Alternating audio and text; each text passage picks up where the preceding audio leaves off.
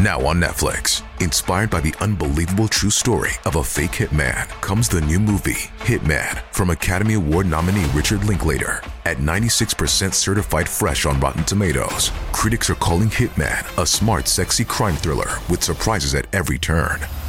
Starring Glenn Powell and Adria Arjona, Hitman. Now playing on Netflix and in select theaters. Rated R.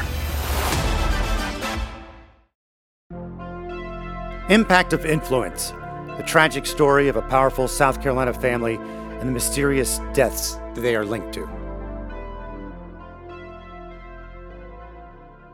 Hi, friend. Welcome back. So glad you're here with us. Matt Harris and Seton Tucker, as we have an interesting episode coming up, something different that we haven't done. Lots of question and answer, and we'll get into that in just a moment. If I sound a little different again, just a reminder, this hopefully will be the last episode, or maybe one of the last episodes where I'll be on Zoom and not in our producer Dwayne's Groove Love Shack, where all the magic happens.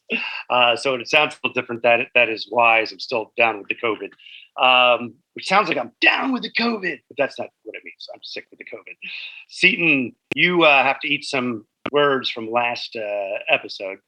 Yes, the Gamecocks have restored my faith. They beat Auburn this past weekend, and I had a great time. We hung out with Michael and Raphael, who had won an auction item where I donated some tickets at a benefit for Stephen Smith. And Suzanne, who ran that auction, came. Also want to mention, too, today I have 2 middle school interns here with me. So they're hopefully having fun watching us record. Wait, I can see her in the background on this Zoom, Seton, and I've seen her yawn multiple times. That's great. Well, the Gamecocks have had the USC in this southern part of the world, for those listening across the land, University of South Carolina. And you pulled a decent season out of your hat after quarterback issues and all that sort of thing. Bowl eligible. Yeah, and my Ohio State Buckeyes are rolling right along. This is dropping. You could be listening to it, of course, any time in history, but it's a few days before Thanksgiving as we record. Do you have plans in the Seton Tucker house? Well, my son is home from college, so we're happy to have him home, and I've yet to make it to the grocery store, which will probably happen on Wednesday, so I'm already having anxiety about how bad that's going to be. You know what you're missing the boat on, man? When we're home, we do the whole thing. Just go ahead of time, pick it up right at the deli section, all the stuff, everything, bring it home, bam. Yes, if I had been more organized, I would have signed up for that. But I think it's too late now. I was supposed to be out of the country vacation and come back on Wednesday for Thanksgiving, but I think it's so much better to be on Zoom with Seton and producer Dwayne. All right, Seton, our guest today, tell us all about Sarah. Yes, we had Sarah Holstein Graves on our episode 22, which we got a lot of great feedback. She is a Hampton native, and we'd had a lot of questions about the community and questions about Maggie and Paul and the family, so we thought that it would be a great time to bring her back on. We got to as many questions. We had lots and tons of questions, so we are picking out some of them. We might have to do another round at some point. We also have a question and answer session coming up with John Snyder. You can get those questions to us and reach out to us because we're always looking for feedback, good, bad, or indifferent. Murdaugh Podcast. Of course, it's MURDAUGH. Murdaugh Podcast on Facebook or murdaughpodcast.com or individually Seton Tucker Facebook or Matt Harris Podcast at gmail.com. All right, Seton, first question for Sarah. Hi, Sarah. We're so happy to have you back on. It's good to be back. All right, so we are doing an episode where we're taking questions from some of our listeners, and we had a ton of great response after you were on, so we figured we would just dive straight in. Okay. Okay, so I kind of want to start with some of the community questions. All right. A lot of people have asked us how the people in Hampton have reacted to the attention brought on their community and why are so few locals speaking out? Well, that's several parts to that question, and the primary part is, it's a small town. We've all known each other since kindergarten or before. And we do have to be respectful that when you say something about someone, whether it's true or not, you may be offending their sibling, you may be offending their aunt, you may be offending, their best friend. And so until we have more facts, it's really hard to comment, because unless you're really sure about what you're saying, you don't want to run into somebody's really angry grandmother in the grocery store that's going to read you the riot act in front of everybody. So we know that Alec has obviously been accused of some bad things and has admitted to doing some bad things, and so it's fair game to say what you want to say there. But then are you going to talk about everyone else in the family, which is a lot of what we're seeing on social media, is it's just spreading. And so it's just not going down that rabbit hole, Once you start talking about it, it just gets huge. Well, are people uncomfortable with the amount of attention that has been brought on the community? Very much so. I think that in the beginning, people were, okay, there's been some accusations and there may be something there. Let's wait and see what they find out.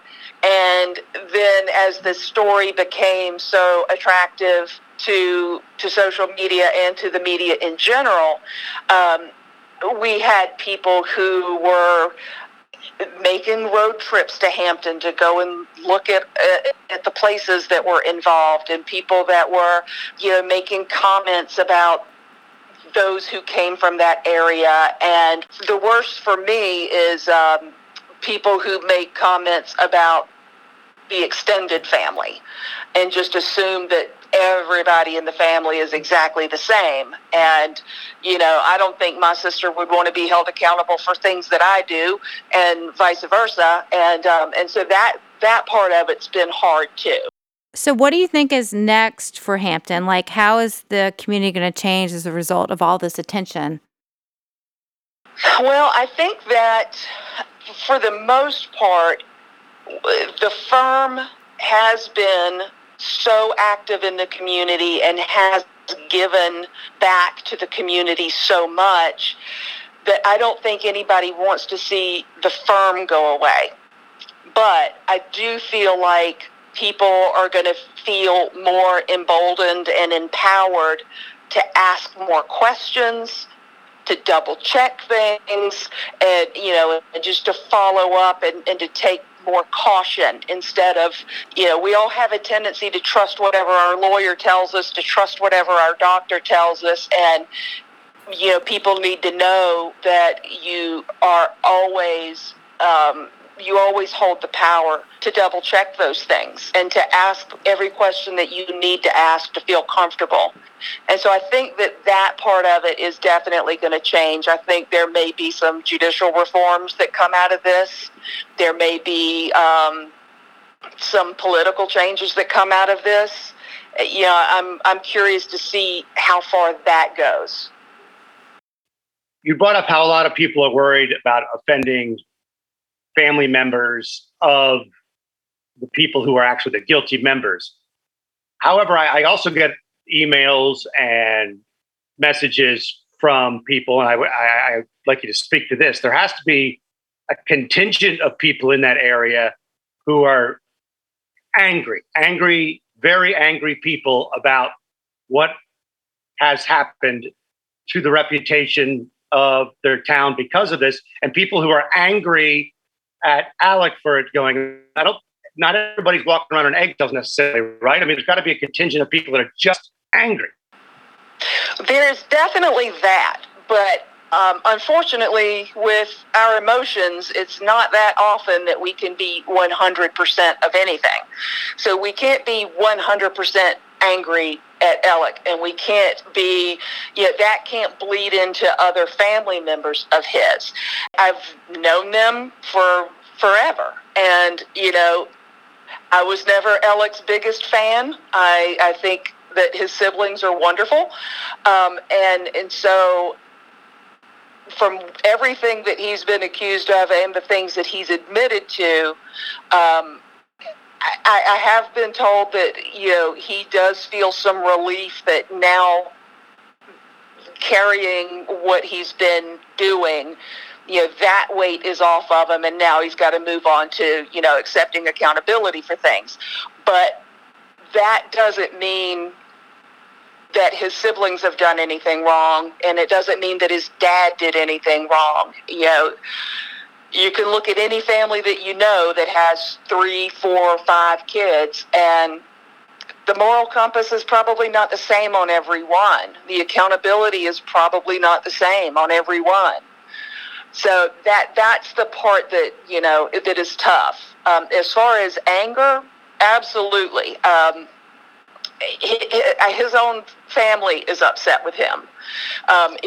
If you look at the statement that Randy made shortly after the Labor Day weekend fiasco, he actually uses the word steal twice. And that is a very strong word for an attorney who is, very good at choosing their words, to release a public statement and use the word steal twice. So that's got to give you some indication of how, annoyed, upset, disappointed, all of those things that he has to be, to use a strong word like that. Sarah, hold on a second. More questions for Sarah in a second. First, word from our new friends at Founders Federal Credit Union. Would you love to lower your existing auto loan rate by 1%? Look no further than Founders Federal Credit Union. Refinance your current auto loan and we will beat your existing rate by 1%. Plus, make no payments for 90 days. Boats, motorcycles, and recreational vehicles are included. And we're talking a lot about boats in this episode. I don't know if they got this rate. Never mind. Whether it's for the car you drive daily or the boat that's reserved for the weekends, an auto loan from Founders Federal Credit Union, a smart and affordable way to pay. Founders features flexible terms, low rates, fast, friendly service, and 24-hour account access with Founders Online and the Founders app. Relax with Founders. Don't miss out. Apply today at foundersfcu.com/auto or at an office near you. Terms and conditions apply. Membership qualification required. Founders Federal Credit Union is federally insured by NCUA. Current auto loan must be with another financial institution. So we had one listener who asked this question on our Facebook page, and she says, I wonder how Miss Graves feels now that so much attention has come to light about Alec Murdaugh. Some of the locals feel they have good reason to be afraid of Murdaugh and the firm. They seem to have pushed their weight around, always knowing that there could be no repercussions. Let me say, first of all, and I want to make this painfully clear to people, I am not afraid of the Murdaughs. I've never heard of any member of their family or their law firm coming after anybody. I've never seen, when we grew up, it was not an uncommon thing for the boys to drink a little too much on the weekends and get rambunctious and get into fistfights. I've never seen any of them even have a verbal altercation with anybody. They're not to be feared. So let's get that clear right off the bat. They are a family that knows a lot of people, has a lot of connections, can get things done. They're respected for the most part, and they are very political. They're very friendly. They have that salesman-like approach to people where, it's a very diplomatic kind of approach. But again, when you are practicing as an attorney, you're selling yourself. And, you're selling your ability to convince people with facts and with finesse. And so you have to be that way. You live in this community and you can't have a bad day where somebody's not going to see it. But no, there's no fear. It's not that. And it's never been that. All right. So speaking of Alex, so the next question, which I think Matt and I can probably answer, is the New York Post recently reported that Alex was out shooting before the murders, But recent reports say that he was either taking his dad to the hospital or with his mother. Which is it? So actually, it was John Marvin that took his dad to the doctor. Alec had gone to work. He came home. He spent some time with the family. And then he went to his mother's. His mother had a stroke a few years ago. And then following that, she's developed Alzheimer's, and it's gotten progressively worse. She has 24-hour, round-the-clock health care. So there's caretakers there at all hours of the day and night. And those caretakers were there for the time that Alec was there with his mother. And my understanding is that they have provided that information to investigators so that that's verified. Yeah, so that's the ironclad alibi that they're talking about. Yes. Wow. That's the first time we've heard the story that John Marvin was the one with the dad taken to the hospital. That's interesting. And I don't know where he without shooting thing came from the Post said. I had not heard that prior. Had you, Seton? I had, but that was from the beginning. And it seemed to be quickly debunked when Griffin, his attorney, went on the media and said that Alec was actually at home with his mother watching a game show. So I think that was a false report. Well, and you also got to, and this I don't know, this is just speculation from me, but you also got to think of the fact that they all had new cars, they all had cell phones, and I got to imagine that there was probably a GPS in the car. I'm sure they tracked his cell phone. So I'm sure there are more ways than just talking with the caretakers to verify. All right, so why hasn't the FBI been brought in to investigate the murders? So the FBI really can't come in and do that unless SLED gives them permission. And SLED does not want to have them come in. And we've seen that with the charges around the Satterfield case where the U.S. attorneys have tried to get involved and SLED and the attorney generals have said, no, we've got this back out.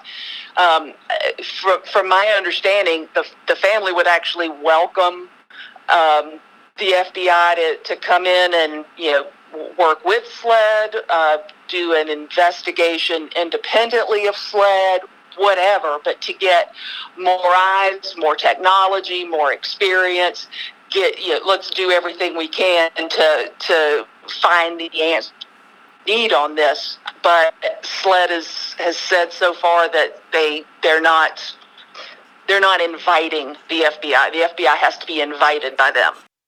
And SLED, we have to remind everybody, SLED is State Law Enforcement Division. And on that note, we have our legal analyst, John Snyder, now joining us via Zoom. John wanted to comment on the FBI. John, about the FBI question, what do you got?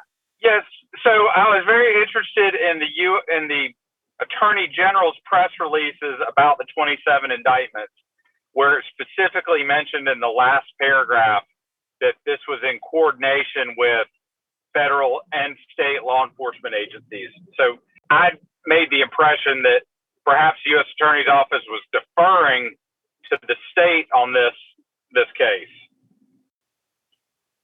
All right, that makes sense. And also, I would think that as the case moves along, there's the possibility, of course, of IRS things and other things associated with federal law breaking that's going to bring in the feds in different ways as well, right, John? That's right. I think you still have all your bank issues, all your loan issues that are separate federal crimes than what he's currently indicted for under South Carolina law. Okay, fire away a question, Seton. Okay, so next we've had a lot of questions about Maggie. People want to know more about her, and we've also asked why Maggie's family members have been so quiet, which I think kind of speaks volumes. There was a New York Post article that kind of came out and gave a little bit of background about her, that she was from the Nashville area. They moved to Pennsylvania while she was in high school for her father's job, and then relocated back down south, and then eventually ended up at USC, which is where she met Alec. But that's basically all I know. I don't know. Sarah, do you have anything to add to that? And let me preface this by saying that I did not know her like that, but I know plenty of people that do. And so the first thing is, why are her family members being so quiet?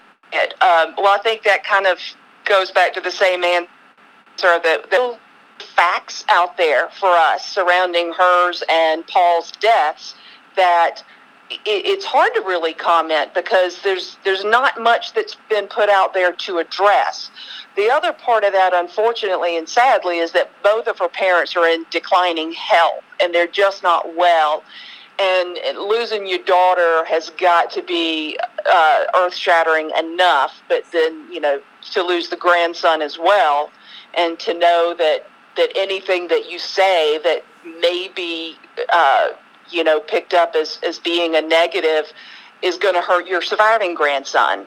So I think that there's really not much that they could say that would satisfy what people want to hear.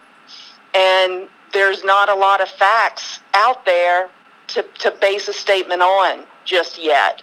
So that's why we're probably not hearing much out of them. It's just interesting that they haven't given a storyline to give a story to the name. Talk about her as a daughter or as a mom or as an aunt or as a person in the community. That's surprising to me that there hasn't been any comment to give her a narrative that she probably justly deserves. Well, and they haven't come out in support of Alec either. So correct. I kind of find that interesting. I think their silence kind of speaks volumes. The question as to what she was like, the general understanding that I get is that she was a very bubbly, nice type of person, but she was also a fairly private person, and so most of her socializing was with her family. She was very close to her sister. With Alec's family, she was very close to her sister-in-law, and obviously she had the children. They were super involved with the boys' sports. Alec coached them. Maggie did a lot of volunteer work. They were huge USC supporters, so they went to all the football games, all the basketball games. The kids were always with them. They would take their parents to the games. So I think that most of the socializing that she was doing was within the family. So we've also heard, we've reported, there's two sides. We hear that they had a loving marriage, but then we've also heard that there were, problems in the marriage, and that she was looking into finances and this sort of thing, and that she was living in Edisto. Sarah, do you have any inside information on this? Well, the Edisto thing, to me, that did look like she had moved to Edisto and he didn't. But when I discussed this a little bit more with my friends, what I was told was that they had just sold the house that was within the town of Hampton, and they still owned Moselle, and they still owned the Edisto house. They had decided at that point to do a little remodeling and a little redecorating at the house at Edisto. It was summertime. The school was out for the boys. The boys were able to go to Edisto with her for the summer. Attorneys in some practices have a little more relaxed hours in the summertime, or maybe they can work remotely, so Alec was able to go back and forth. So she was staying there because she had workers coming in and out doing work on the house, and the boys were able to be there because it was summertime, so that it wasn't that she moved there by herself and then he stayed here. So as far as you know, there was no divorce plans or anything like that? No, and I even went back and kind of looked over some of her Facebook things, as I think a lot of us have, and I did find it interesting to note that she made a post last Father's Day, which was just under a year before she passed, and what she wrote to him was, "Happy Father's Day to the best, who everybody loves. Thank you for all you do for our family. You work so hard for your family, and our kids are so lucky. Dad, coach, teacher, and best friend. That just didn't, to me, sound like somebody that was preparing to pack up and leave. And that was right around the same time that she had supposedly moved to Edisto permanently. Okay, so we've had a ton of questions about Buster, and I think Matt actually gave the best response. So I'm going to let him take this one. With the information we have right now, okay, that's with the information we have right now. This could change, but right now, I feel bad for the dude. He's innocent. He has one civil charge, giving his license to his brother to get alcohol the night of the Mallory Beach boating accident. That is the one civil case that he's involved in. Otherwise, he's lost his mother and his brother. They were shot to death. His father's turning out to be a pretty bad dude. And I don't see the need to hustle after Buster at this point. I don't see the end game being anything positive unless something new comes out. This is a guy who's just been through hell. And I don't feel it's appropriate to start reporting where he is and what he's doing and who he's with, unless those are tied in some other case. Otherwise, my theory is leave the guy alone unless new information emerges. I don't think it's great journalism or podcasting or humanity to report every step that Buster takes that's not tied in some way to some sort of criminal enterprise. That's my theory, and some may disagree, but that's how I feel. Yeah, I agree. And I agree with you 100%. But I did want to add one thing. I've seen a lot of people saying, you know, he's a grown man. He should be able to support himself, yada, yada, yada. Don't forget, he was working in food and bev at the time that all this happened. So he can't work because there are so many people that are congregating around his workplace just to see him or try to talk to him or take pictures of him. So he can't go out and do the kind of work he's been doing. My understanding is he's going to be going back to school in the spring. So it made more sense to just lay low for a few months and then go back to being a student. Okay, so we have someone who's asked, were there any security cameras at the house or kennels at Moselle? No. So you have confirmation that there were not cameras? Yes, there were no cameras there at that time. Oh, wow. So there are now, I guess. I don't know the answer to that, and if I did, I wouldn't say. Well, that's good to know because there have been so many questions swirling about the question of whether there were cameras at the house.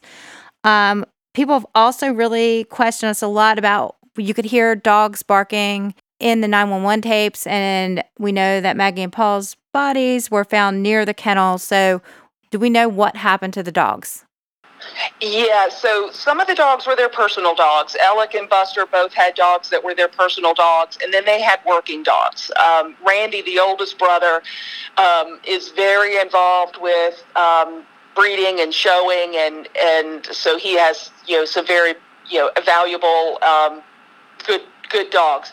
So they did have working dogs there, and every last one of the working dogs have been rehomed with other families that have, you know, hunters and the kind of work that these dogs are bred for. So they're still all very active. They're all very healthy. They're all still working and doing very well.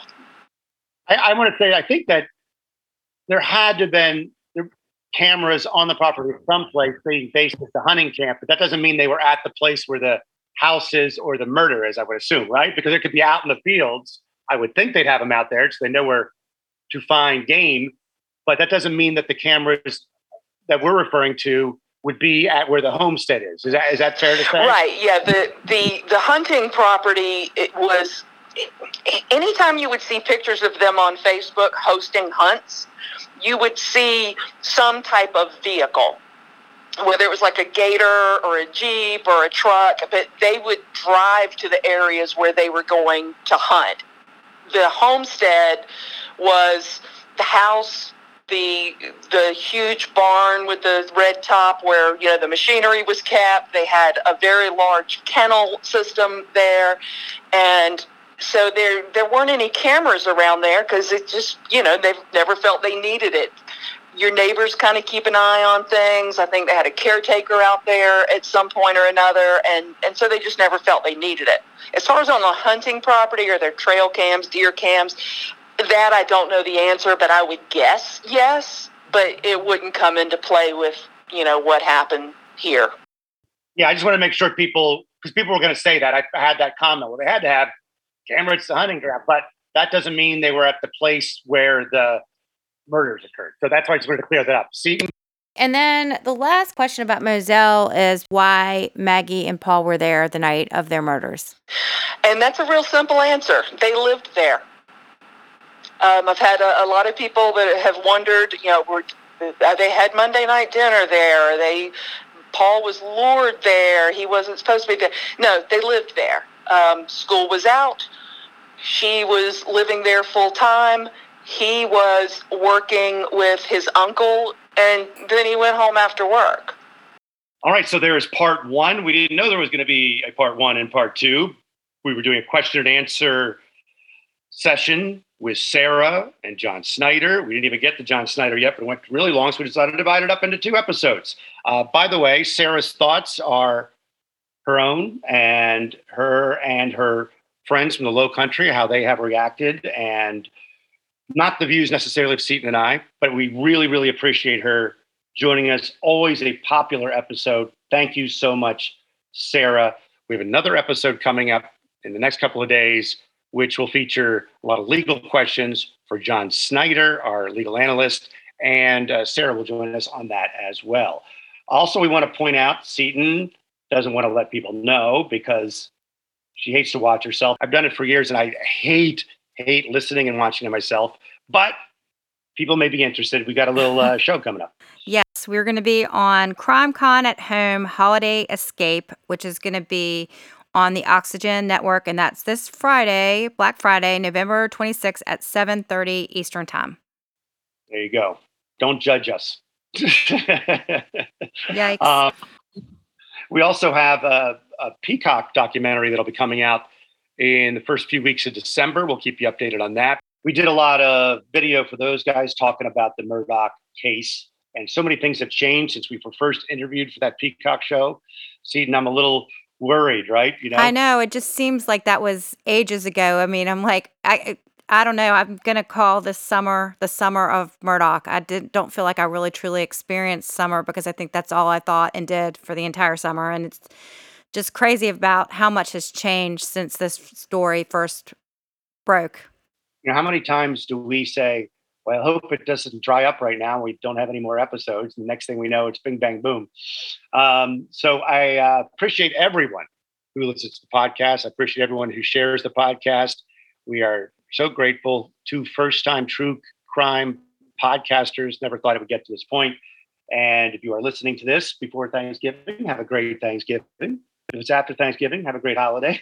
And we will talk soon. Don't forget, I have to remind you, Murdaugh Podcast Facebook, murdaughpodcast.com website. Have you made the switch to Knix? Millions of women have made the switch to the revolutionary period underwear from Knix. That's Knix. Period panties from Knix are like no other, making them the #1 leak-proof underwear brand in North America. They're comfy, stylish, and absorbent, perfect for period protection from your lightest to your heaviest days. They look, feel, and machine wash just like regular underwear, but feature incognito protection that has you covered. You can shop sizes from extra small to 4XL. Choose from all kinds of colors, prints, and different styles, from bikinis to boy shorts, thongs to high-rise. You've got to try Knix.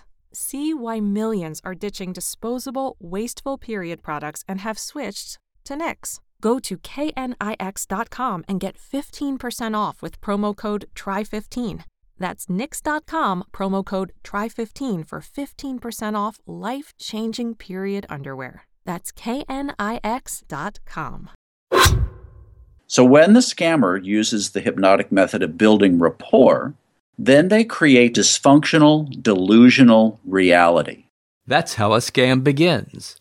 Convincing the mark that it makes perfect sense to hand over their money to a con artist. The Scams and Cons podcast tells you how scams are run. You'll hear how people are convinced to buy fake art, buy machines that print money, or steal your house. I get a phone call from my wife, and she let me know that they had decided to move all our stuff out. I could no longer do anything about it except go through an eviction. And you'll hear it from the experts, people who run the cons. So we go to your bank, you go in and get $6,000 cash, give us each $3,000, we give you this. You go home, and what you find out is cut up newspaper. It's fun to know how the trick is done, and that's what Scams and Cons is all about. Listen at scamsandcons.com or wherever fine podcasts are found.